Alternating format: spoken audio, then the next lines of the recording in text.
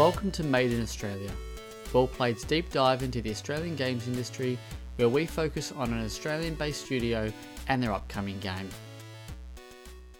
Welcome back to another episode of Made in Australia, Wellplaid's deep dive into the Australian games industry. I'm Zach Jackson, and today I'm joined by Falco von Wagner. No. Well, almost, but it works. Hi, Zach. How you doing? Not too bad, Falco. Just for the audience, how is the correct pronunciation? I know they've Falco von Wagner. We love the Falkner. F sounds in German. I said Wagner. I've been No playing worries. Siberia, so I don't know if you've played that game, but that's I have, yeah. yeah. It's one of those but that you have to have played when you're making a point-and-click adventure, I think. That's it. Well, we'll talk all about that. But great to have you on. This has been a long time in the making. Nearly a year and a half, nearly. Yeah, during the pandemic, everything is a little bit slower than usual. Yeah. Except for my cat, who wants to pay me a visit. Not quite right now, thank you. This is not a pirate cat by any chance. Is what? A pirate cat? No, it is not a pirate cat, and it's not cybernetic either. But some of the cats in the game may or may not be based off our own cats, yeah. Nice. Well, let's give us a quick intro on who you are, like where you're from, your age, just basic sort of information. Yeah, so I'm Falco. I'm originally from Germany, became an Australian citizen last year after having lived here since 2014. Been through Sydney first. We didn't really quite like it there. No offense, Sydney-siders. It is still a beautiful city, but your restaurants and bars just closed far too early. Sorry about that. Then we arrived in Melbourne. Pretty nice here. Been here ever since. It's also where I created Insurtus 22. Before I started Insurtus 22, I was a full-time streamer and YouTuber, which I have not done in some time now. Wife's a physicist, so she can give me all the technical advice that I need about the futuristic tech in Born Punk. And we have 3 cats, and yeah, I'm married and been playing point and click since, I think, 1984. That's how old I am. Okay. So the first one was, if I don't remember incorrectly, Leisure Suit Larry. Right. Which is an interesting thing to play as a 4-year-old, but yes, yeah. I was going to say that's an interesting way to start your journey into point and clicks. So so you're from Germany. I just want to deviate quickly from games. Are you a football fan? I'm a football fan when the World Championships are on. Okay, Outside of World Championships, I don't really care. I'm not much of a sports ball fan, despite having played handball myself. But I always found watching sports far less interesting than actually playing them. But yeah, when a World Championship is on, fair. And when Germany beats Brazil 7-1 or whatever it was, yeah, definitely.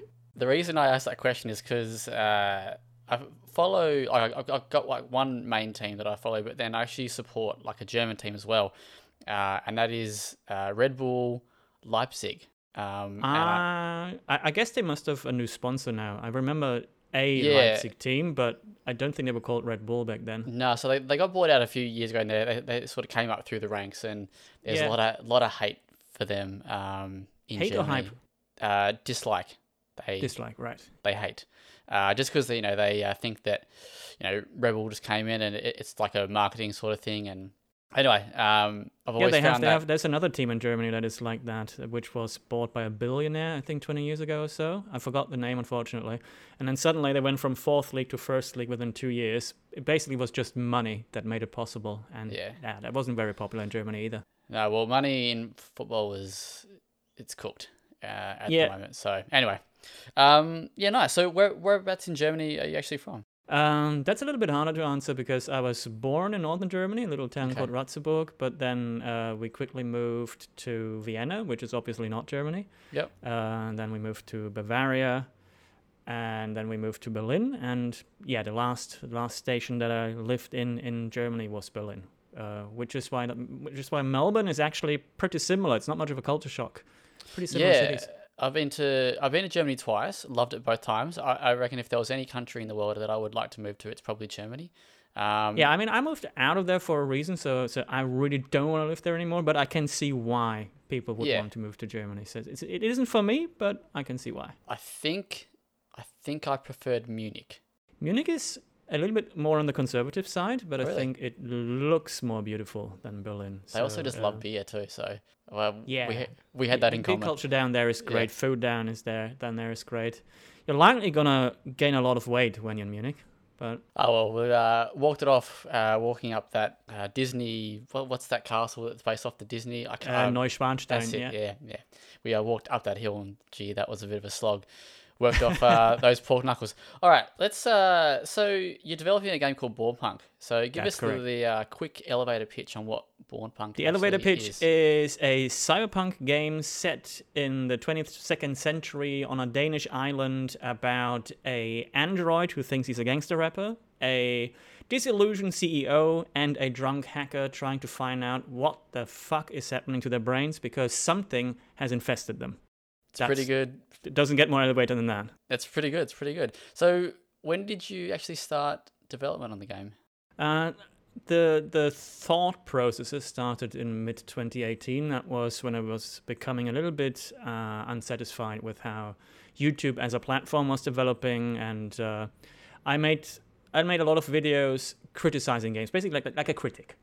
And at one point I thought, well, this is a bit shit, isn't it? All I do is criticize other people's work without actually adding anything to the industry. And then, as such, the idea was born to finally contribute to the industry in some sort of creative Awesome. and productive way. That's really cool. And thank you. And by the end of 2018, I finally found a pixel artist that I was happy with.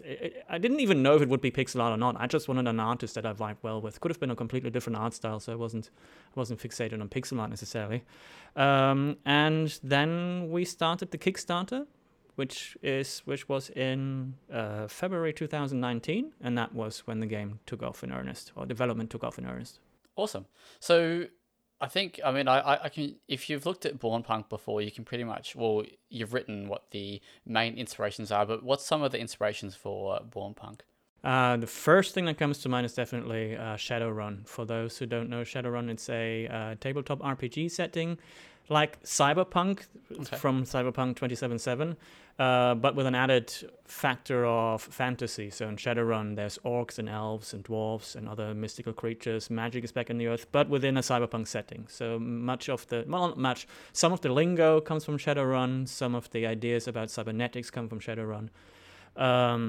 Apart from that, I tried to get away a little bit. So basically an anti-inspiration, get away a little bit from that whole East Asian stereotype that you get in cyberpunk games. So usually in cyberpunk games, everything looks like an East Asian city with neon and everything.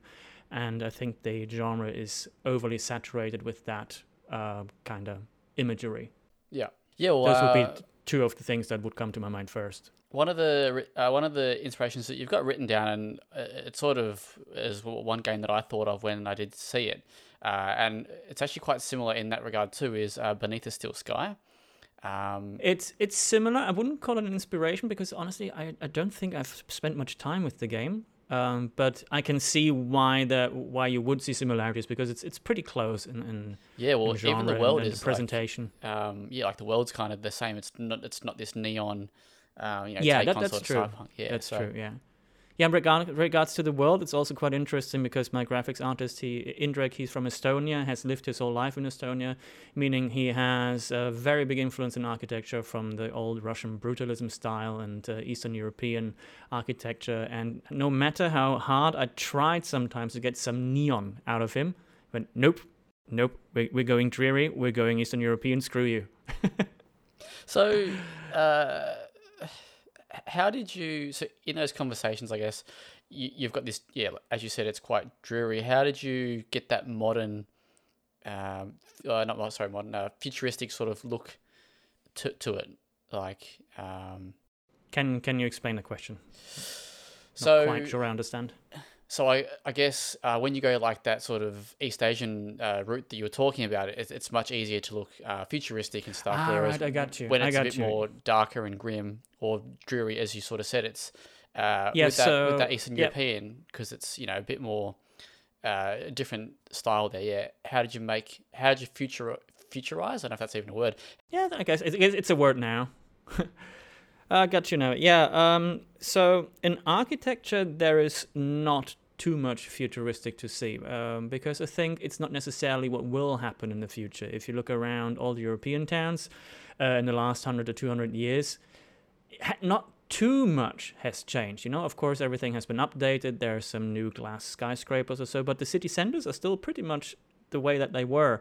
So I think in a setting like Bornholm, so Bornpunk is set on the island of Bornholm, there wouldn't be too much of a difference to what a European city would look like now. There would rather be additions. So you would see some laser barriers somewhere, or even some new parts of new architectural styles added to old buildings, stuff like that, and that's what you see.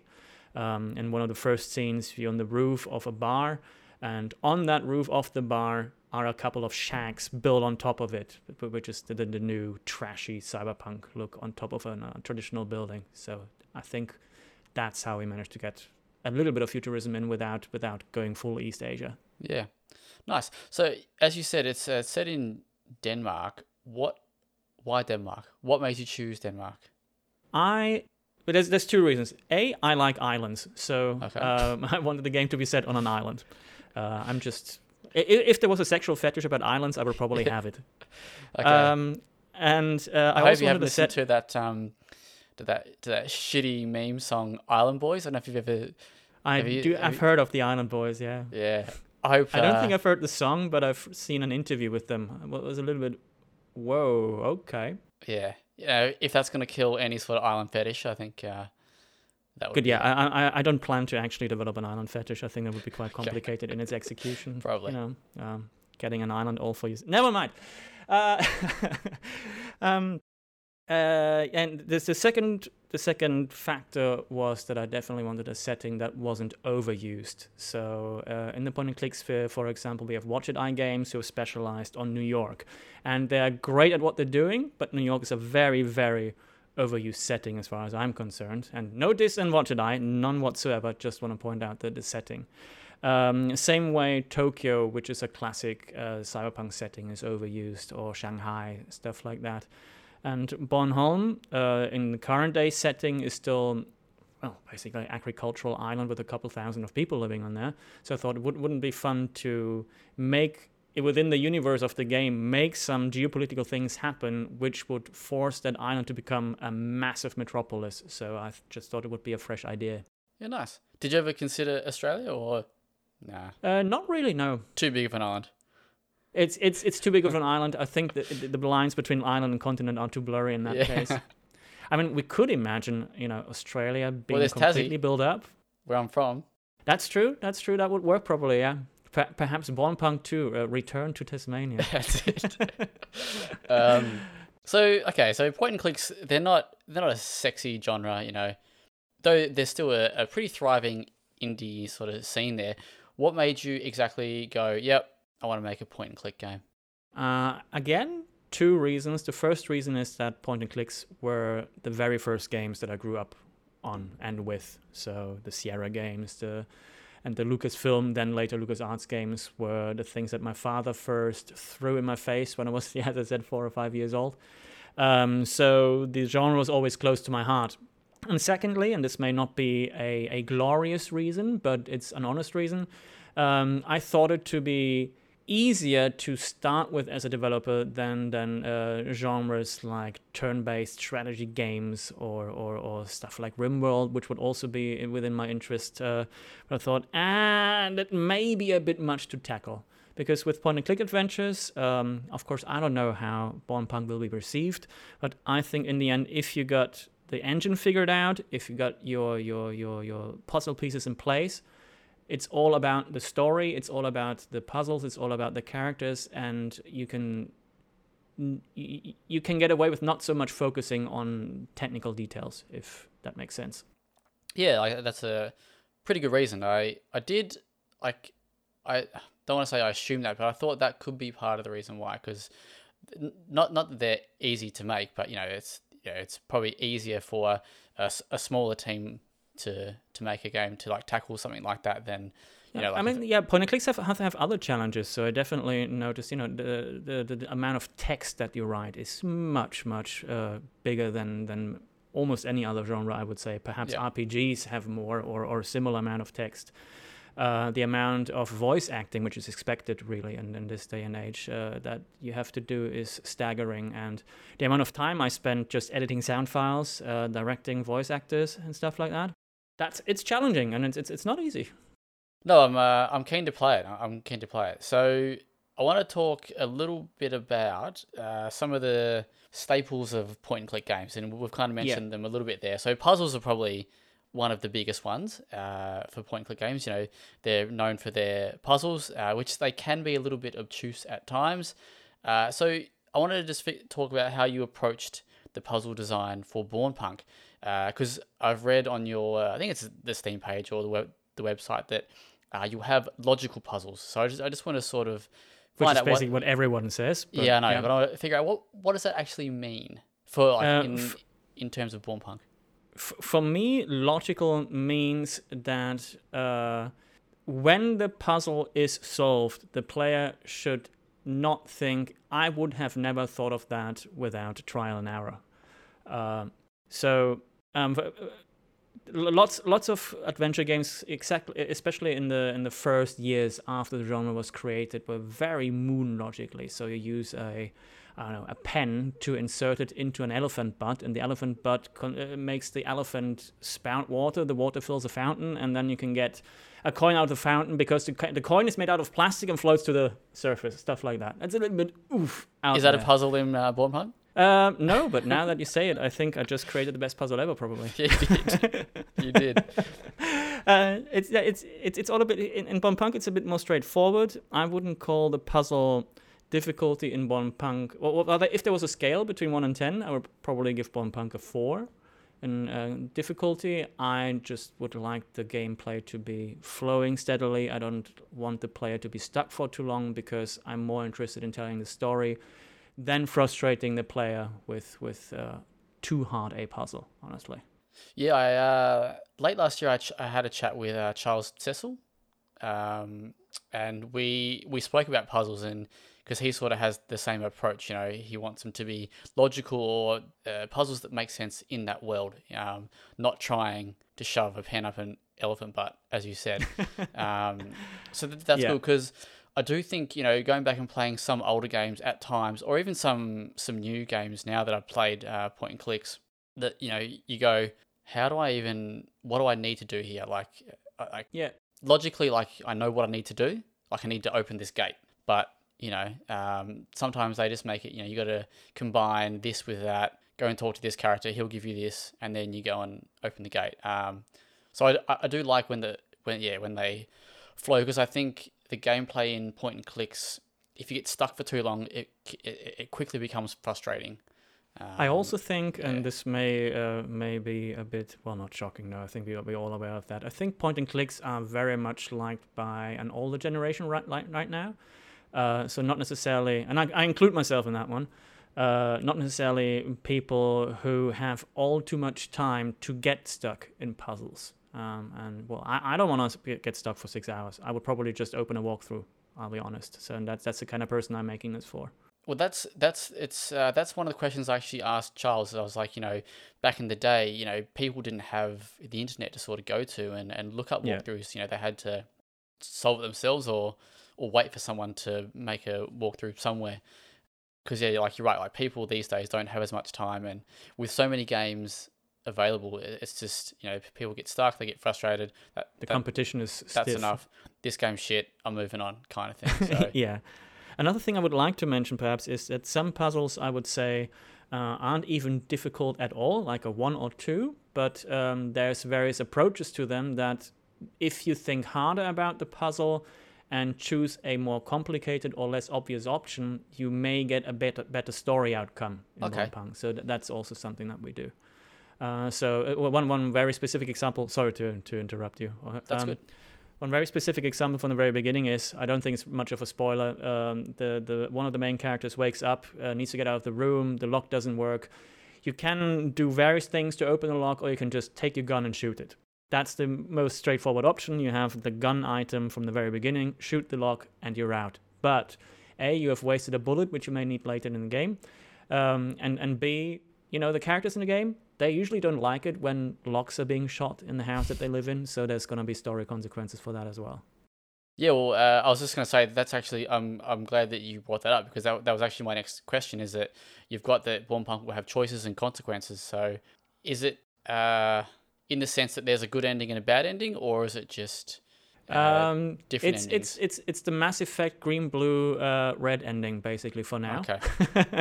So there's various variables that go into the ending. So it's not exactly a trinary. I don't know if trinary is a thing, but it's a word now instead of binary, trinary.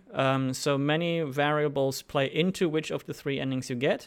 But I wanted there to only be three endings because I want to continue the story, and I want to be able to continue the story in a way that doesn't complicate the future too much. Because if there's 10 endings now, that means then the next game has 10 endings as well. That means that there's 10 times 10 endings, and then it just complicates things further. Tatsy's too small for 10 endings, I can tell you that much. Yeah. So there's choices and consequences. Some are just some are contained within the puzzle. Some are contained within story chapters, and some have the consequences that some have consequences that reach the end of the game. Okay. Just a couple of quick fire questions. Just circling back very quickly to puzzles, will there be a hint system? Right now, no. I don't think it's needed, but based on feedback, I'd be happy to put one in if there would be a big call for it. Wouldn't be too complicated. I don't think it's necessary, honestly. Okay. And the second one is, will it have controller support? Right now, I have not yet coded controller support in. That is one of the last things I want to do in development, because I'm going to be frankly here, I'm a bit of a PC elitist, and mouse and keyboard is my bread and butter and all that.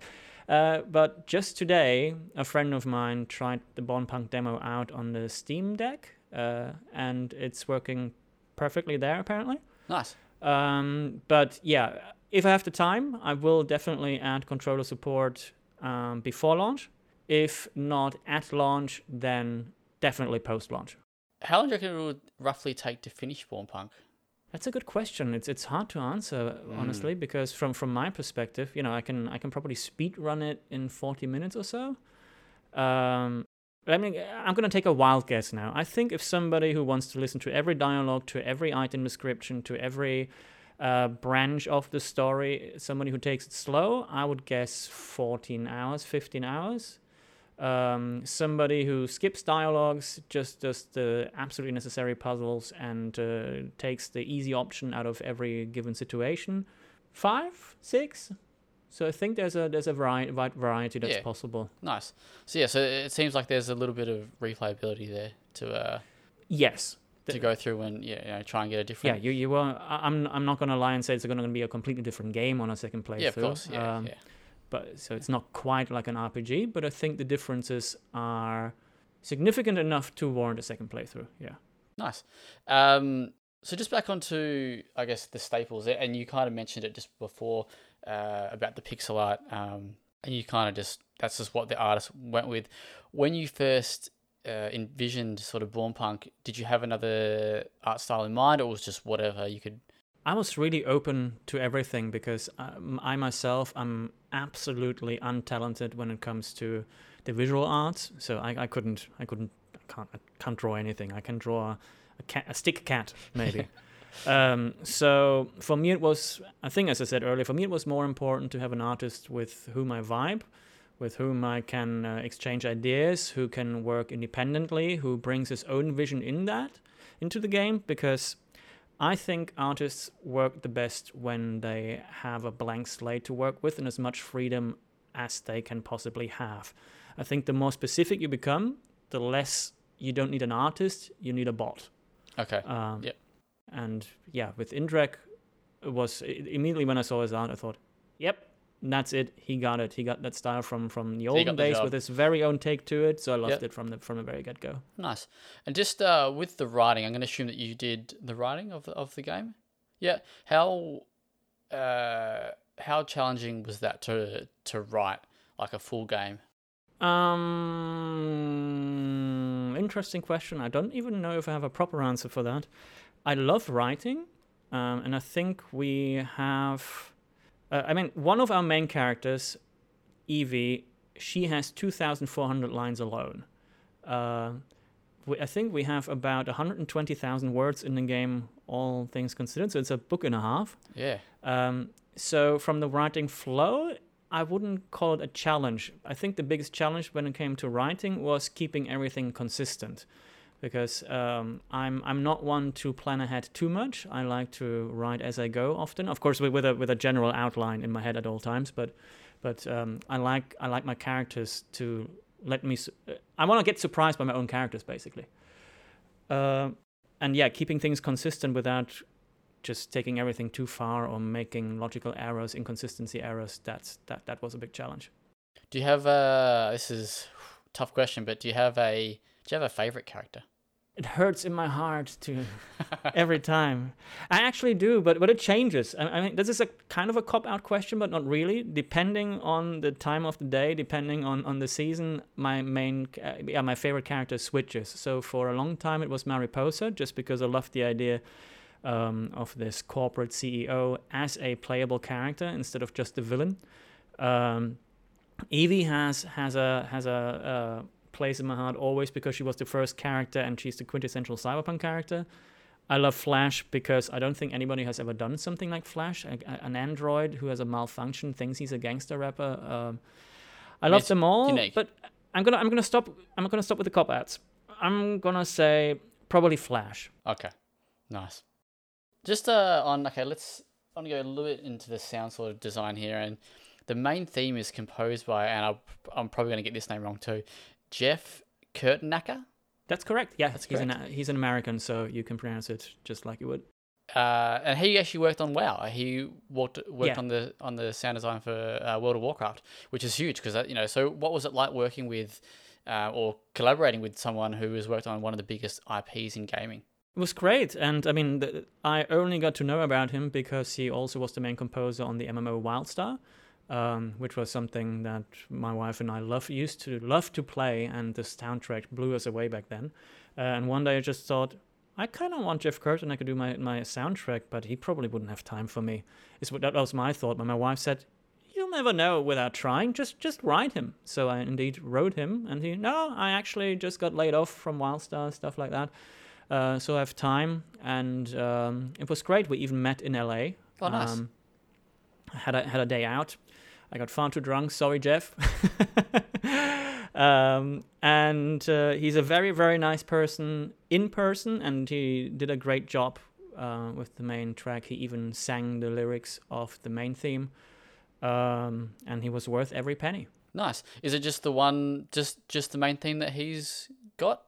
No, we have 8 tracks with him, which is the main theme with vocals plus 6 atmospheric songs. And then we have some, that sounds diminishing, but we have secondary composers as well, all of which are what I find very cool and awesome, who supplied us with more scene-specific music pieces.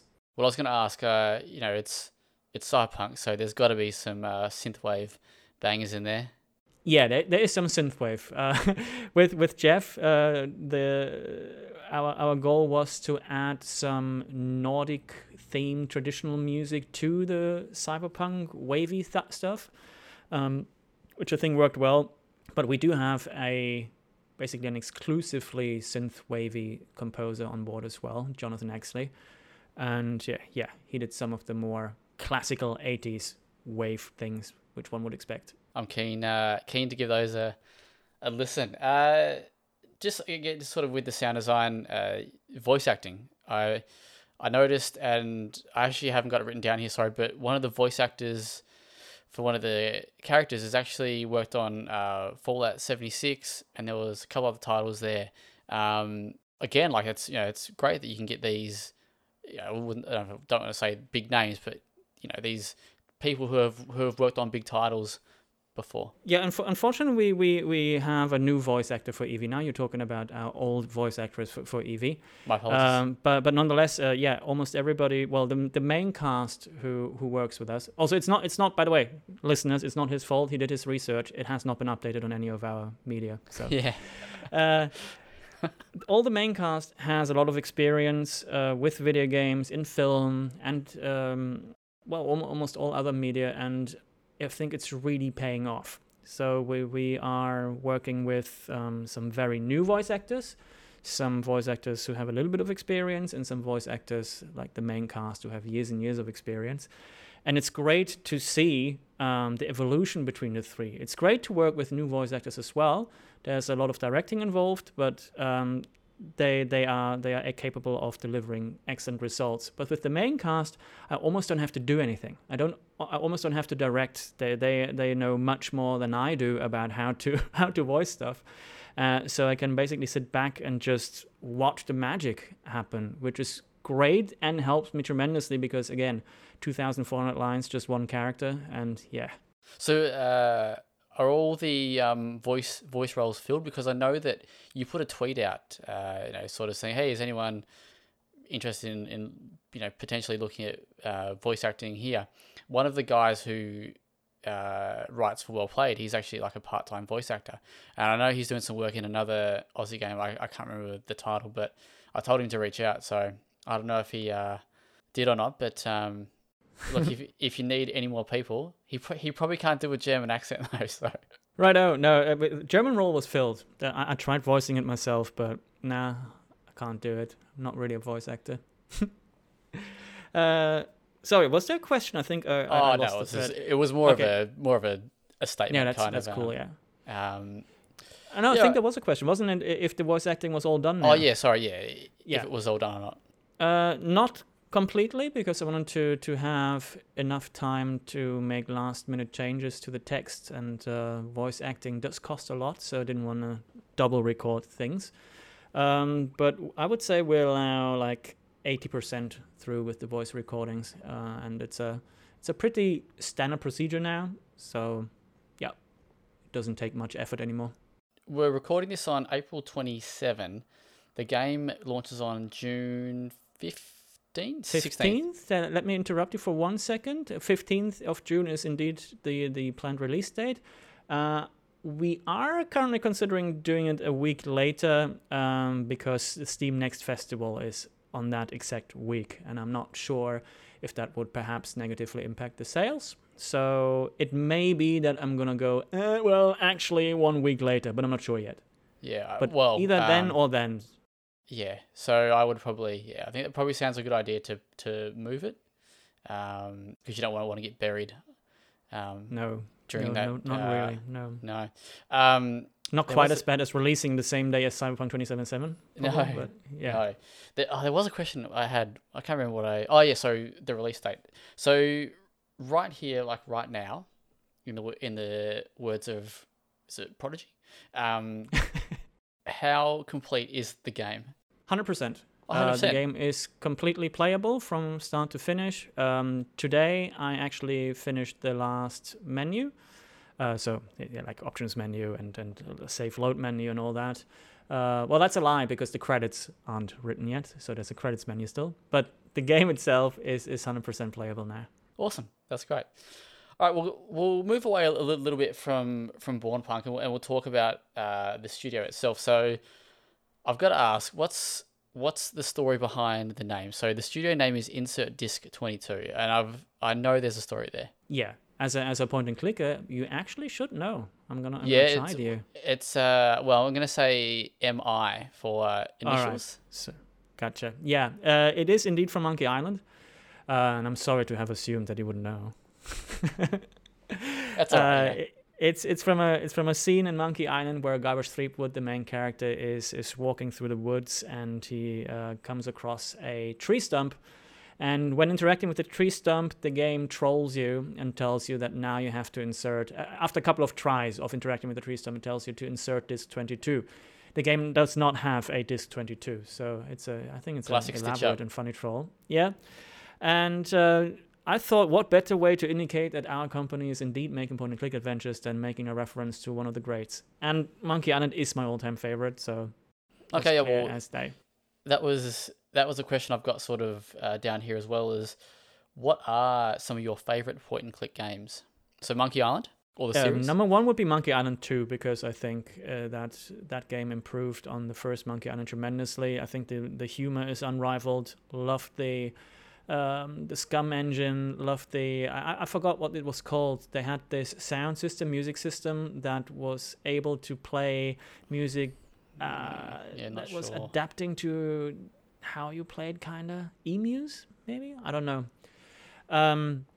I liked how they did the famous casual or hardcore mode back then already, which they have repeated for Thimbleweed Park. I've actually never played that, which is surprising. I've not played it myself, but I watched my wife give me a let's play, basically, because she played it in bed next to me, so I got the playthrough like that. And then after that come the Sierra games, I would say.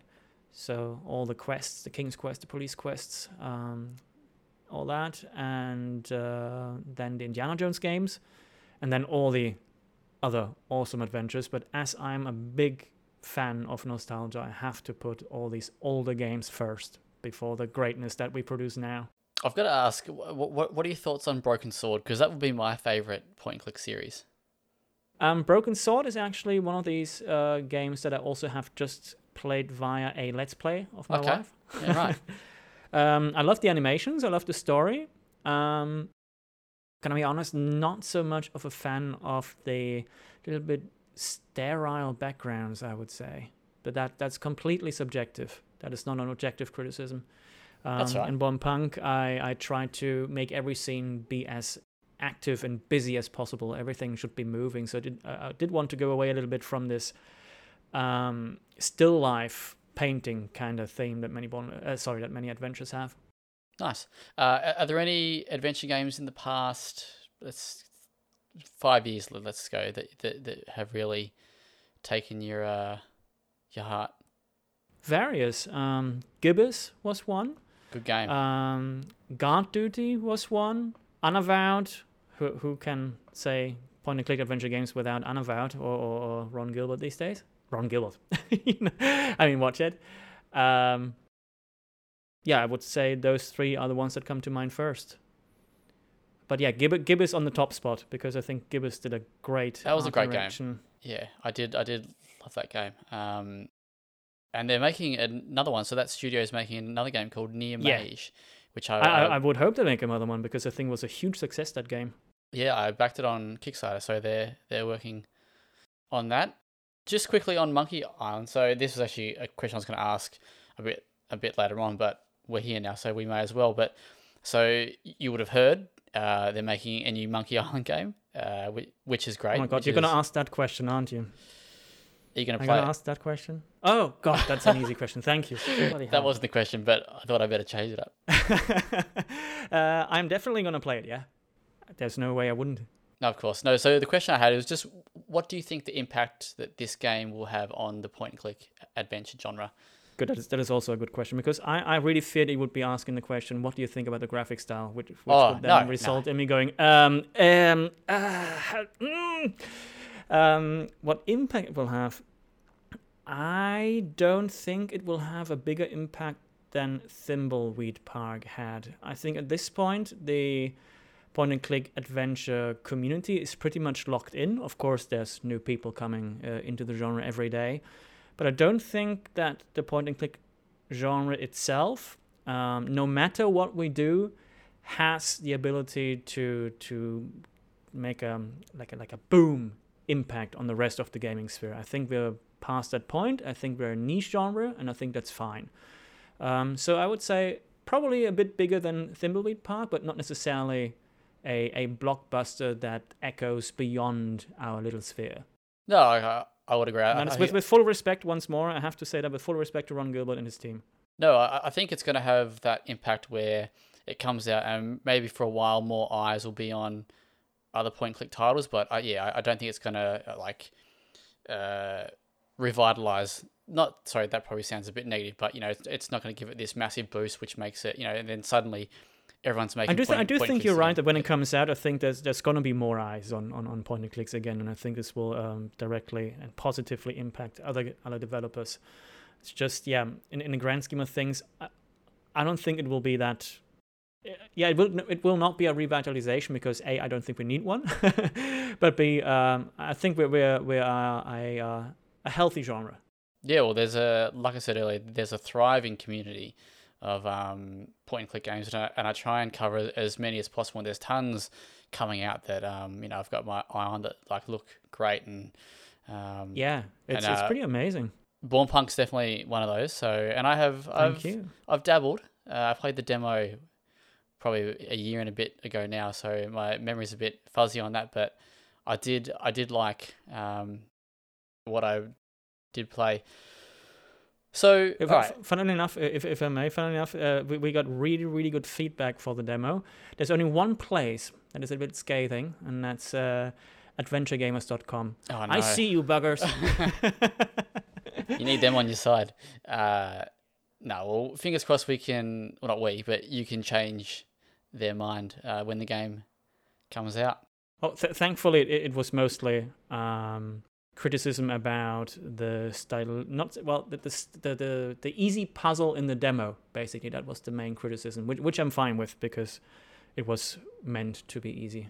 So yeah, we're good, and I love these folks, and it's also good to have negative feedback because at one point, and I don't wanna sound all I'm a complete noob in the games industry, but it was becoming a little bit scary that most of the feedback we got was really positive. So I was sitting there like, yeah, but I don't trust this. There needs to be something bad. I'm sure there's something bad. Now I'm going to release the game and it's going to be all bad and nobody told me about it and it's going to be shit. And so it's good to hear it. Yeah.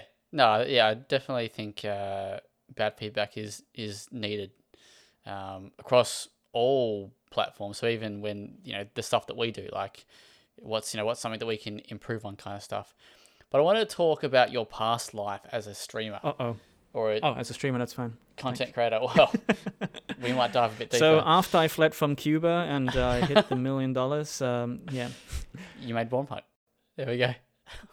So, all right. So talk to us about that. So because when you first told me that, I was like, okay, did not expect that because, you don't, it's not wouldn't say it's a natural progression to game dev, but I like it. Strangely enough, it isn't. Yeah.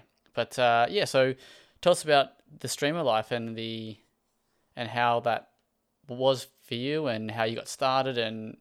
Yes, so that all started in 2014 when we moved to Australia because when we moved to Australia, we came because of my wife's job. She's a physicist, as I said, and she got a job offer from Australia. I wanted to get out of Germany anyway. Actually, just before we met, I had plans to emigrate to Ireland. I wanted to get out anyway. She got a job offer from Australia. I said, cool. Honestly, I never had Australia on my radar at all because, okay, it's Australia is down there. Yeah, cool. Well, the people live there, and Crocodile Dundee comes from there. And people think that we're not a real place, so you got to be careful. You never know. That is true. We all know that Belgium is the place that is not real, but anyway. And I had to have something to do, really. And I was self-employed before, and I thought, okay, I don't know what to do with my life. So I just started streaming, started YouTubing a little bit, and it actually pretty quickly took off. And I think in 2016, I was able to become a Twitch partner, nice. Which kept me happy for a couple of years. And after Bornpunk is out, we're going to continue working on Bornpunk. We're going to continue working on the sequel, but I would like to at least part-time go back into streaming as well. But yeah, the point of streaming was always just to entertain people, to have a little bit of harmless fun, to make a bit of a living, which after a couple of years became more stressful than anything, to do it full-time. And I think many streamers experience that kind of burnout syndrome. You always have to be online. You always have to put your best face on. You always have to be happy. Twitch also is not necessarily a platform that can give you lots of stability. And the prospect of developing a game instead or additionally sounded very good because that would mean having a second leg to stand on. And now it's become the first leg. And streaming is supposed to take basically a step back in the future. I also joined the Army Reserves, so I have three legs to stand on now, and I hope that'll be fine for the future. That was another question I've got, which when you said that, I was like, what? Does he mean like the Defense Force? Or is he talking about something else? And I was like, there's this streamer, game designer, soldier. Like just... Yeah, I like doing many different things, but... So how did that come about? Again, a question that has a few answers, really. The first answer would probably be, I'm very, very grateful to what Australia allowed me to be and to do.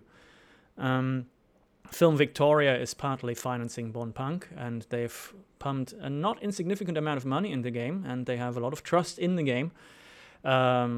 The taxes here, even if many people may not believe it, are much better than in Germany. Self-employed people, company owners have much more support from the government. The Australians as a people have accepted me so amazingly well. I feel at home here. I wanted to give something back. And coupled with the desire to get my body back into shape, which it is now, but wasn't 2 years ago, I thought, all right, giving back to society and losing weight and getting jacked again, Army doesn't sound too bad. Yeah. And yeah, it's actually a great club of people and enjoying it. The money that one earns on the side is secondary. It's really the experience and all the benefits psychologically and physically that one gets that are really great. Yeah, so what does it actually entail? So when you are with the Defence Force, what are you're getting up at 4 a.m. Peeling potatoes or no? Nah. It's you basically only have to serve 1 day a week as a reservist. 1 day a week in the evening, 1 weekend a month, and approximately 2 weeks every year. That's what they want from they as a reservist, they adapt to you rather than the other way around. For the full-time soldiers, yeah, it can be like that depending on which corps you're in. But as a reservist, your real life, your job comes first, and they adapt to your life. There's a little bit of a minimum requirement. I think you have to do like 20 days minimum or so. But apart from that, you can come and go as you please as long as you stay active. Cool. So just quickly back onto the streaming, sorry, because I meant to ask this question, but at your peak, what sort of subscribers or followers, what number did you have? I think I was at 9,000 something Nice. followers, and subscribers were never that high, maybe 250 or 300. Okay, yeah. My community was always more about these direct donations. They just love donating money directly to see me do stupid shit like dancing in a catsuit, the classical prostitution of the streamer. I mean, you got to do what you got to do, You got to do what you got to do, yeah. Money has to be made. That's it. Sacrifices have to be made. So how did the studio actually come about? So you've played Monkey Island. You've gone, all right, I love point and clicks. I've got a name, but I need a company. So I guess when did you know that that you wanted to be a game developer, and B, when was it like, all right, starting insert disc 22? So I want to be this kind of thought process evolved along the process that I described earlier from the mid-2018 segment up to Kickstarter. When our Kickstarter was successful, it was a done deal, obviously. Then it was, it's on now. The company itself was more of a necessity than anything else. It's just a tax and legal thing, basically. I would have been happy to stay just self-employed and work with contractors, but it is much safer to operate with a company rather than your own name for legal reasons. I hate legalese, but that was what was recommended, so I went with it. Now I'm happy because knowing that there's this grander organization, so to say, and not just my name, makes it makes it feel like a team for me. Otherwise, I would be thinking a little bit like, okay, it's me and there's people working with me. But due to the company and due to the company name, it feels more like a community kind of. Yeah. If that makes sense. So how many people work for Insert Disc 22? Like, what's the team? Yeah. You mean the people? Yeah. So, or is it just you kind of thing? And then contractors? I'm the only one employed right now because simply said we can't afford wages at this point. I hope to be able to afford wages after launch. And then things will change. For now, it was just contractors, but there's a lot of people who were involved over the course of the game. So as I said, we have Indrek, our pixel artist. We had Jan, who is from the Czech Republic, who did concept art. We have 2 Australians who wrote part of the lore. So there's also this whole lore thing in Born Punk, where there's an extra menu, like Mass Effect kind of. We have, I think, 24 voice actors. We have a person from Spain who helped me customize the engine a little bit for our purposes and helped me write a couple of functions. We have all kinds of different people. I think the credits list is surely going to have about 40 to 50 people, plus the 1,000 Kickstarter backers and everything. But yeah, there's lots of people who worked with me during the development, and I would not have thought to have worked with so many people when it all started. Yeah. So I want to ask about the Kickstarter, but I've just got to pump the brakes for a second, because you said something earlier which I was like, what? And then I forgot, and then I've just remembered. So on here, you've confirmed that you're working, there will be a sequel to Born Punk. I very, very, very much hope so. If it's a complete flop, no. I can't dedicate my life to something that people reject. But of course, I hope that this will not be the case, and should there even only be a modicum of success, then I'm very, very, very, very dedicated to continuing the franchise, because I want Born Punk to be a franchise. I would like it to be a universe, basically. Well, the next stop is Tassie. We've all heard it here. That's Born Punk 2, Tassie. It may be Born Punk 3, though, because I may already have promised Indrek to make Born Punk 2 actually Born Per, The Adventures of Faxina the Cat. So this may happen. Yeah. That's all right. I'll take that. Okay. So the Kickstarter, which I was going to mention before, but so you actually had a goal of 14,000. So yeah. Quick question before that. You did mention Film Victoria, but I'm going to assume that a lot of the game has been funded by your own savings, and then also Film Vic. So that $14,000 figure, was that figure just enough to get it finished, or was that like a little bit left over in case stuff goes wrong, or was that like every dollar that we can use is accounted for here? No, Kickstarter was never meant to completely fund the game. I didn't have, or rather, I think it would have been foolish to expect that kind of money, especially considering how much living in Australia costs.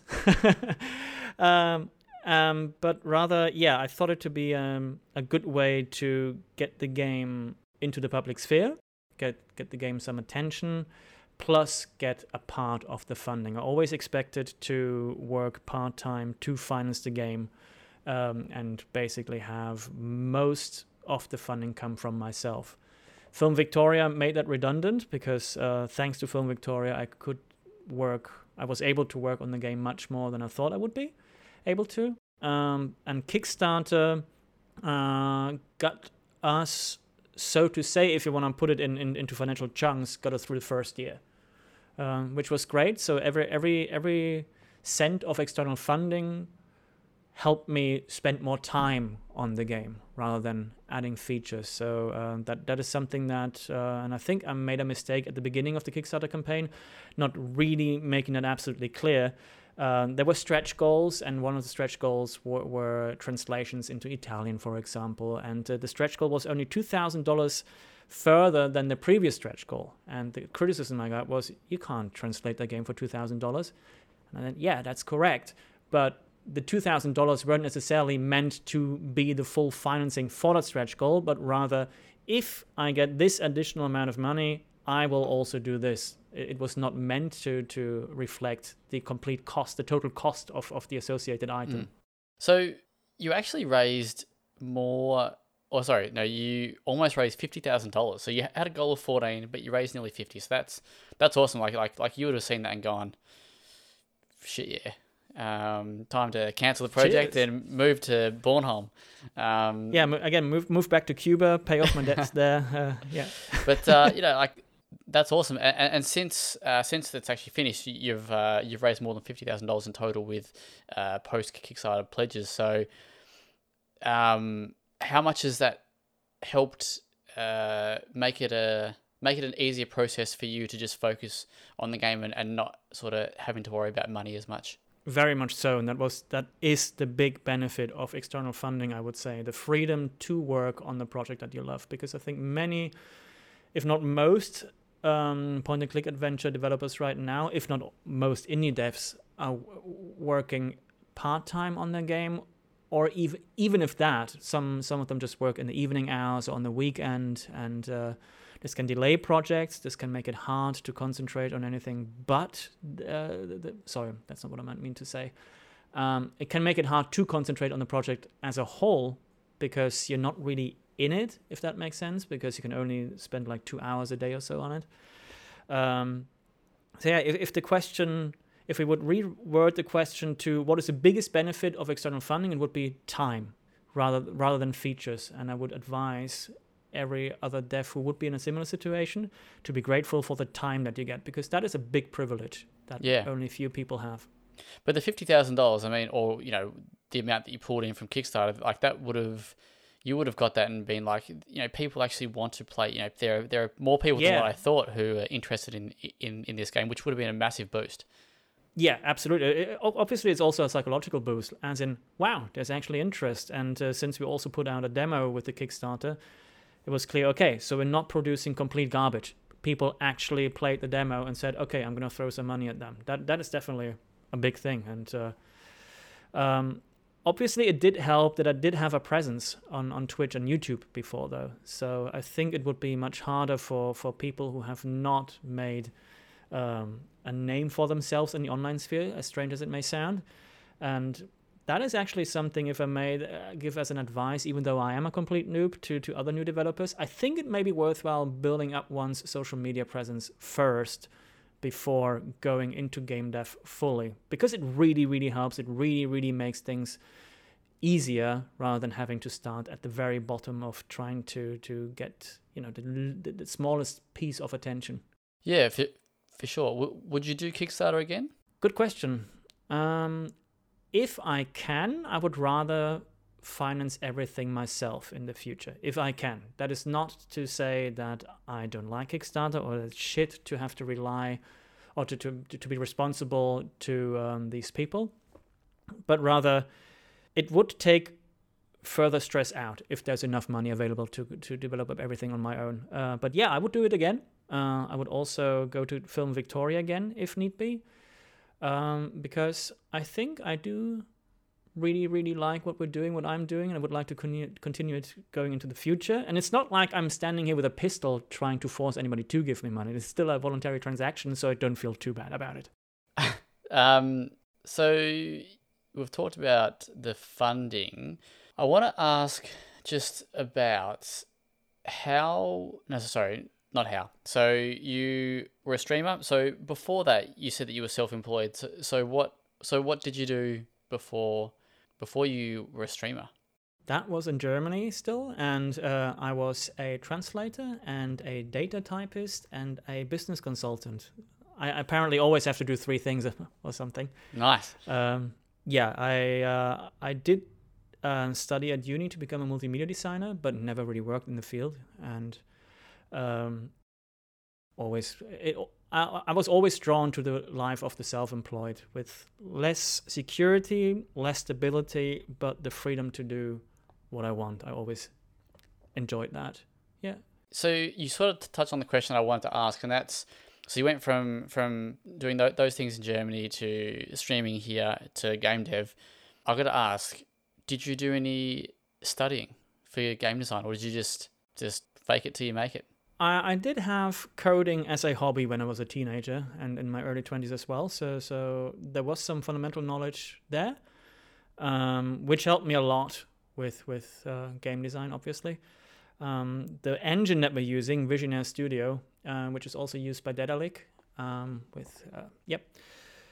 is quite easy to learn, thankfully. It uses Lua, and Lua is a language that's very forgiving, thankfully. So that was fine. So can't complain in that regard. Are there any resources or people that you've been able to call upon if you ever do get stuck, or is it just YouTube? Yeah, that's there's AFRL.me, which is his pseudonym, or Lee Clark in real life. That dude lives in Spain, and despite not being really associated with our engine, he basically has taken over support for that engine voluntarily. I don't know how he does it, but he's a machine of knowledge and just dishes out advice left and right. I felt bad about asking him so much that I started paying him, because apparently nobody else does. People, please start paying that man. But also the Visionaire community is great. On the Visionaire Discord, where there's a couple of Visionaire devs, there's always a back and forth and advice being given, tips being asked for. It's a small but very active community. Of course, uncomparable to stuff like Unity or something like that, but very active nonetheless. Is there any... what's the reason why you did go with that engine? Is it just because it was pretty easy, or...? Yeah, what was the main reason? I knew that it would be adaptable, as in you can code as much as you want, but you don't need to code much. As opposed to AGS, which requires a lot of coding for almost the same abilities engine-wise.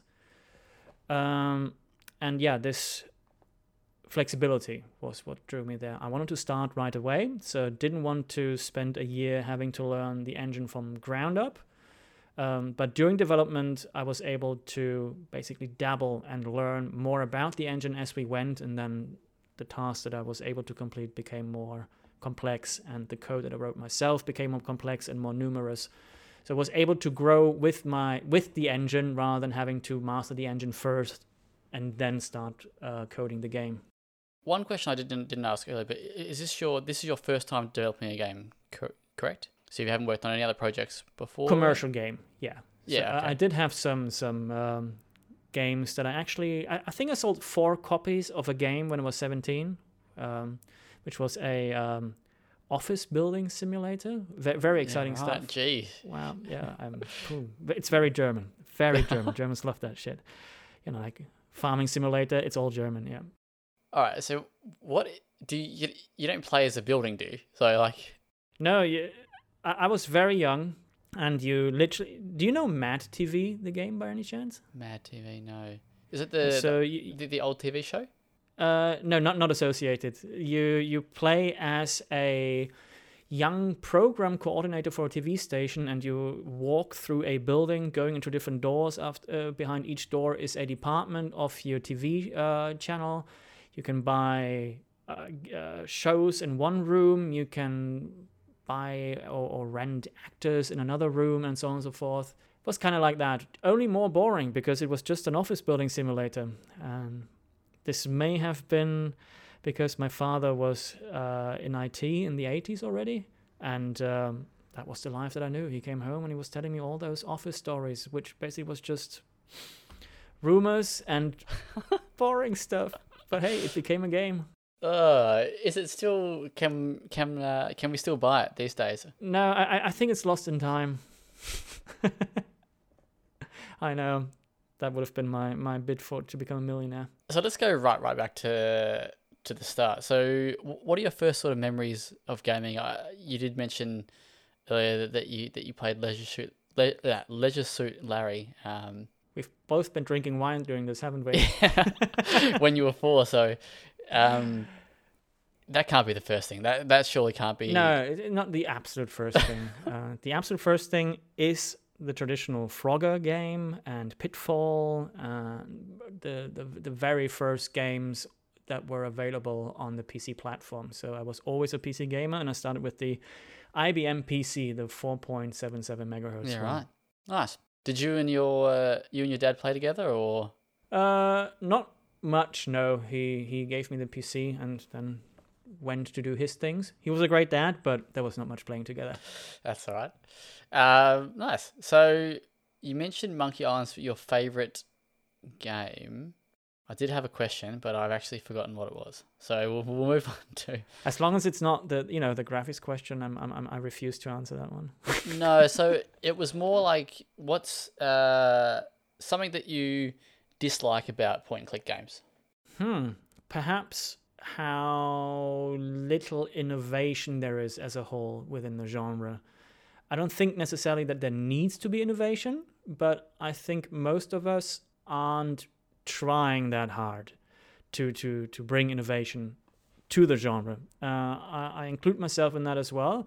At the very beginning, when I designed Bonpunk, I had quite lofty goals of what kind of innovation I will bring into it. And after having experimented with a couple of these, it was pretty clear that was either too much to tackle because it's my first project, or it would be unfeasible or increase the workload too much. And I think it's a pretty settled genre, which has good sides, as in what you can expect, and you will get exactly that. But on the other hand, not much changes really. So we talked before about games like that are coming out, and one that I've had my eye on for ages it's called Brock the Investigator. I don't know if you've heard of this game at all. Vaguely, I couldn't tell you what it's about. So it's a point and click beat 'em up. So you talk about innovation. Okay. Yeah. Okay. I can see that. So, like the interaction with the world and stuff, and the story-driven sort of stuff, it's all point and click style of gameplay. But then you have these moments where you're actually out in the streets, and you're this Point huge and Street Fighter. Yeah. Well, it's more like Streets of Rage. So you're like, yeah. It's actually it's really good. You should check it out. Sounds good. It comes out this year. Yeah. So if you're looking for two genres that you just wouldn't have thought work. That do work, that's definitely one. I'm reminded of the old Quest for Glory. Oh, sorry, that's my phone. That's all right. Sorry, that's unprofessional. That's okay. It reminds me of the Quest. Was it Quest for Glory or Quest of Glory? I think it was Quest for Glory, where they were able to meld both RPG elements and point-and-click adventure elements together. That was nice as well. Back onto the studio. You've been doing this for 3 years, about 3 years. Yeah. Yep. What do you think's been the hardest thing about running a company or a studio?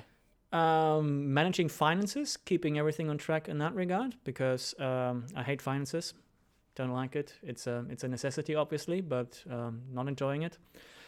And in our particular case, or rather in the particular case of the time that we developed the game in, COVID was really, really fucking horrible, because sometimes, we were evicted during COVID, so that meant spending a lot of money on moving, getting a new house. Our cat got cancer during that time as well, died unfortunately soon after we had him go through chemo. That whole time period was terrible. So many distractions from game development itself, just based on variables that we couldn't influence. So COVID came up suddenly. Some people that I was working with disappeared from the face of the planet because of COVID. Don't know if they're dead. Don't know if they changed their life. I have no idea. Everything slowed down. People weren't able to work as much on the game anymore in many cases, because they had to work harder to pay the bills now. Wasn't that easy. So that was definitely I would say very, very time specific challenge. Yeah, I was just going to ask. I mean, that's sounds like a pretty brutal time there. Not fun. Yeah. No, not necessarily fun. It didn't help that you were in Melbourne, which was the most lockdown city on the planet. Yeah. But we're at the other side now, I think. Yeah, now Melbourne, also funnily enough, has become far more, dare I say, liberal with our COVID laws in comparison to other places in the world. So we're definitely not the most strict anymore.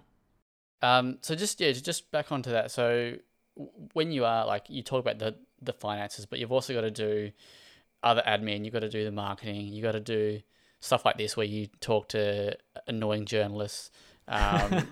So I guess, like as you said, time. At least with you, I have a journalist who I can drink with. So That's true. That's true. Mate, I'm looking forward to the Bornpunk launch party. Surely that's gonna. well, since you're basically the only one that I know in Melbourne who is involved with Bornpunk, we may just have a one-on-one party. I'm keen for that. I'm Awesome. keen. There we go.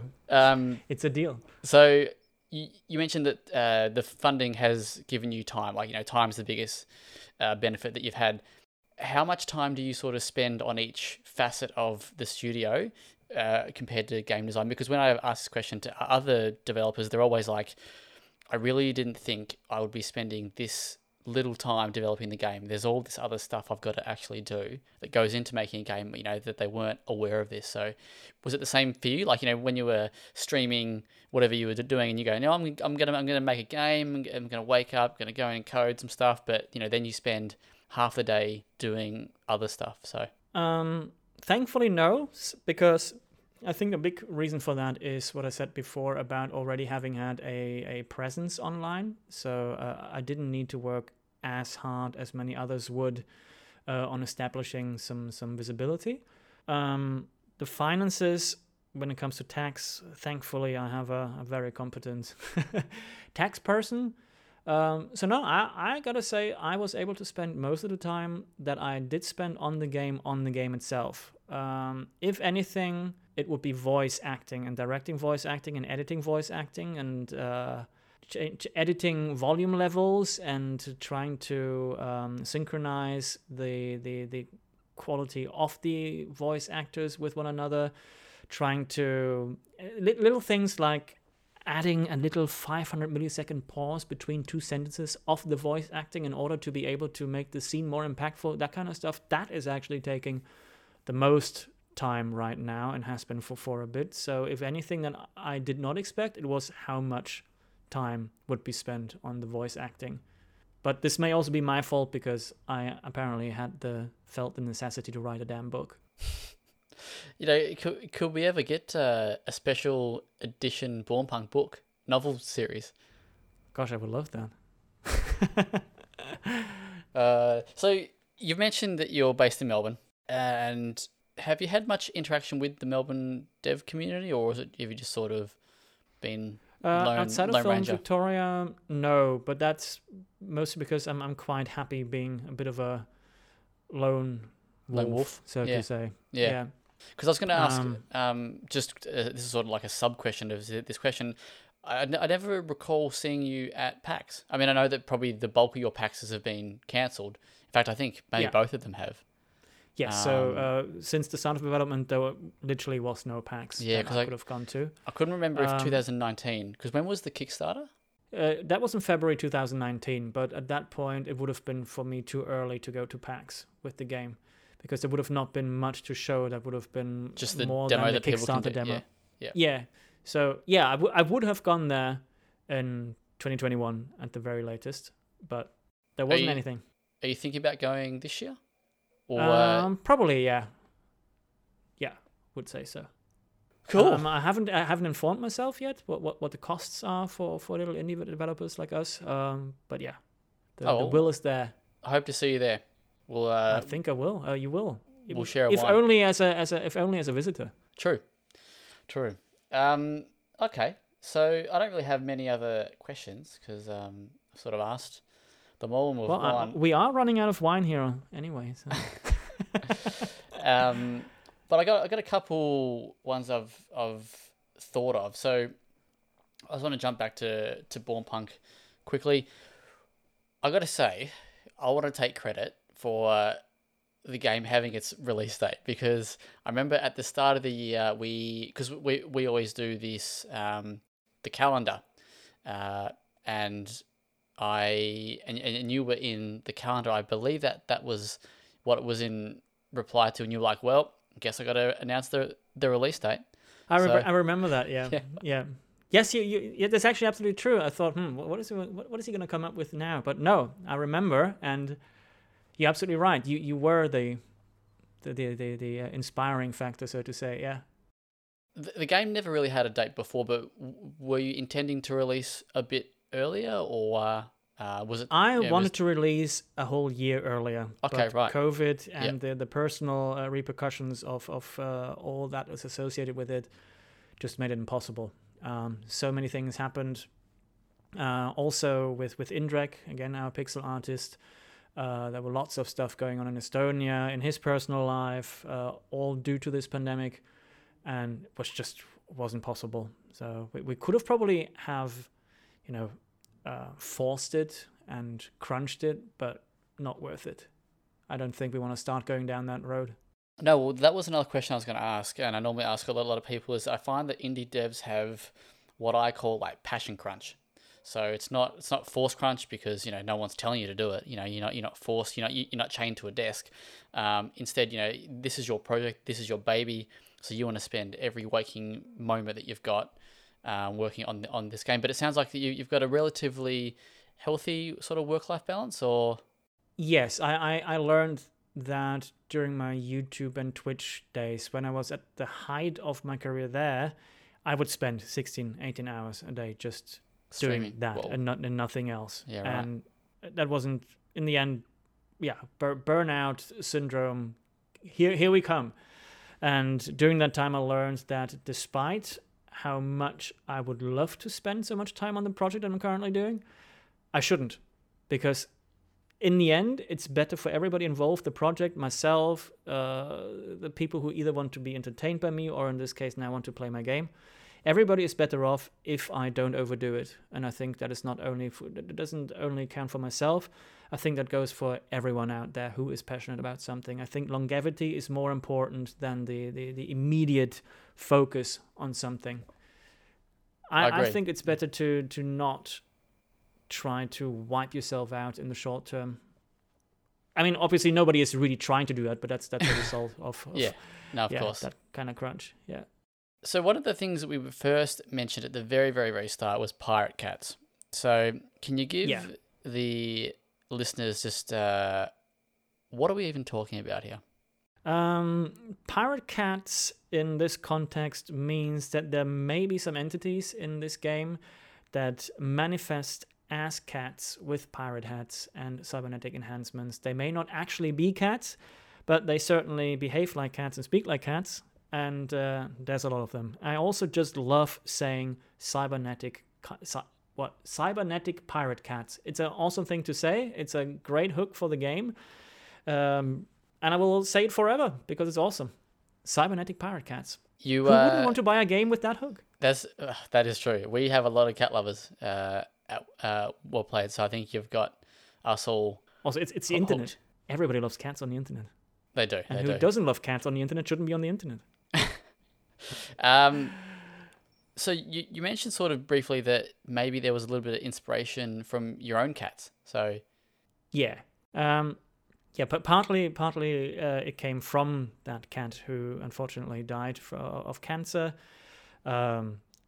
We have 3 cats now, two cats to replace one, because we thought if our older cat dies, then if we only get one cat as a replacement, and that cat would be alone, and that would be a never-ending cycle of cats dying and then another cat being alone.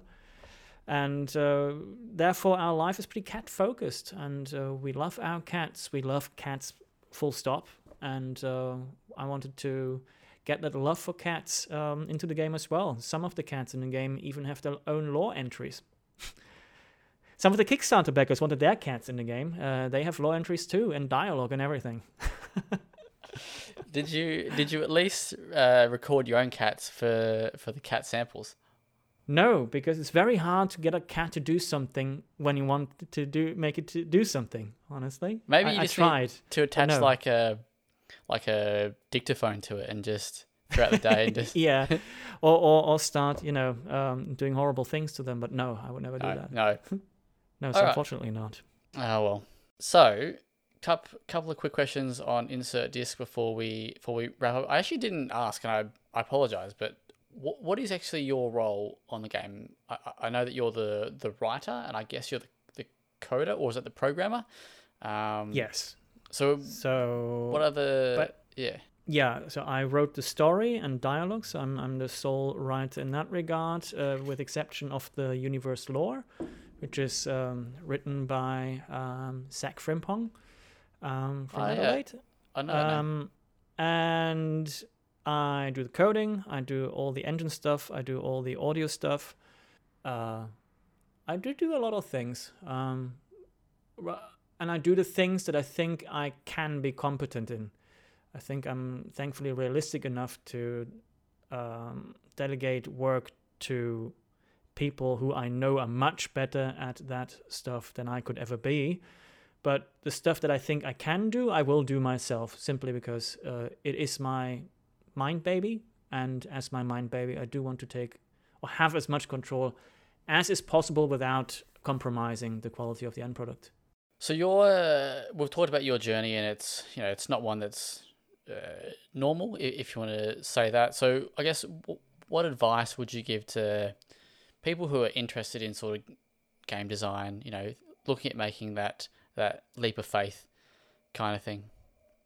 The advice that I would give is pretty similar to the advice I would give in every life situation, simply based on the personality that I am. I say skip school and do whatever the hell you want. This may not be the normal expected answer, but I think we thankfully now live in a time where stuff written on paper isn't as important anymore as what you actually can do, what you know, how you present yourself, and what you can produce. I think thanks to younger generations taking over now, there's far more people willing to listen to you if you prove to be competent, and they will give you a chance without having spent 5 or 6 years in college and university and having a degree that you never really needed.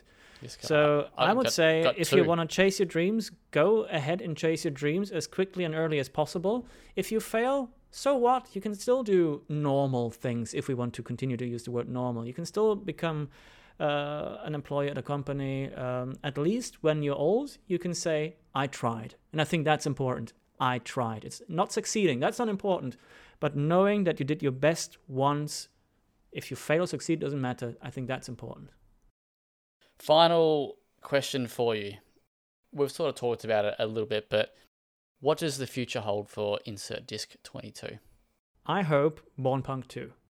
And first, I hope Bornpunk the DLC, as in there's a few little stories that I don't think I've told anyone about this yet. I think there's a few little stories within Bornpunk, the universe that I would like to tell before continuing the story of Bornpunk.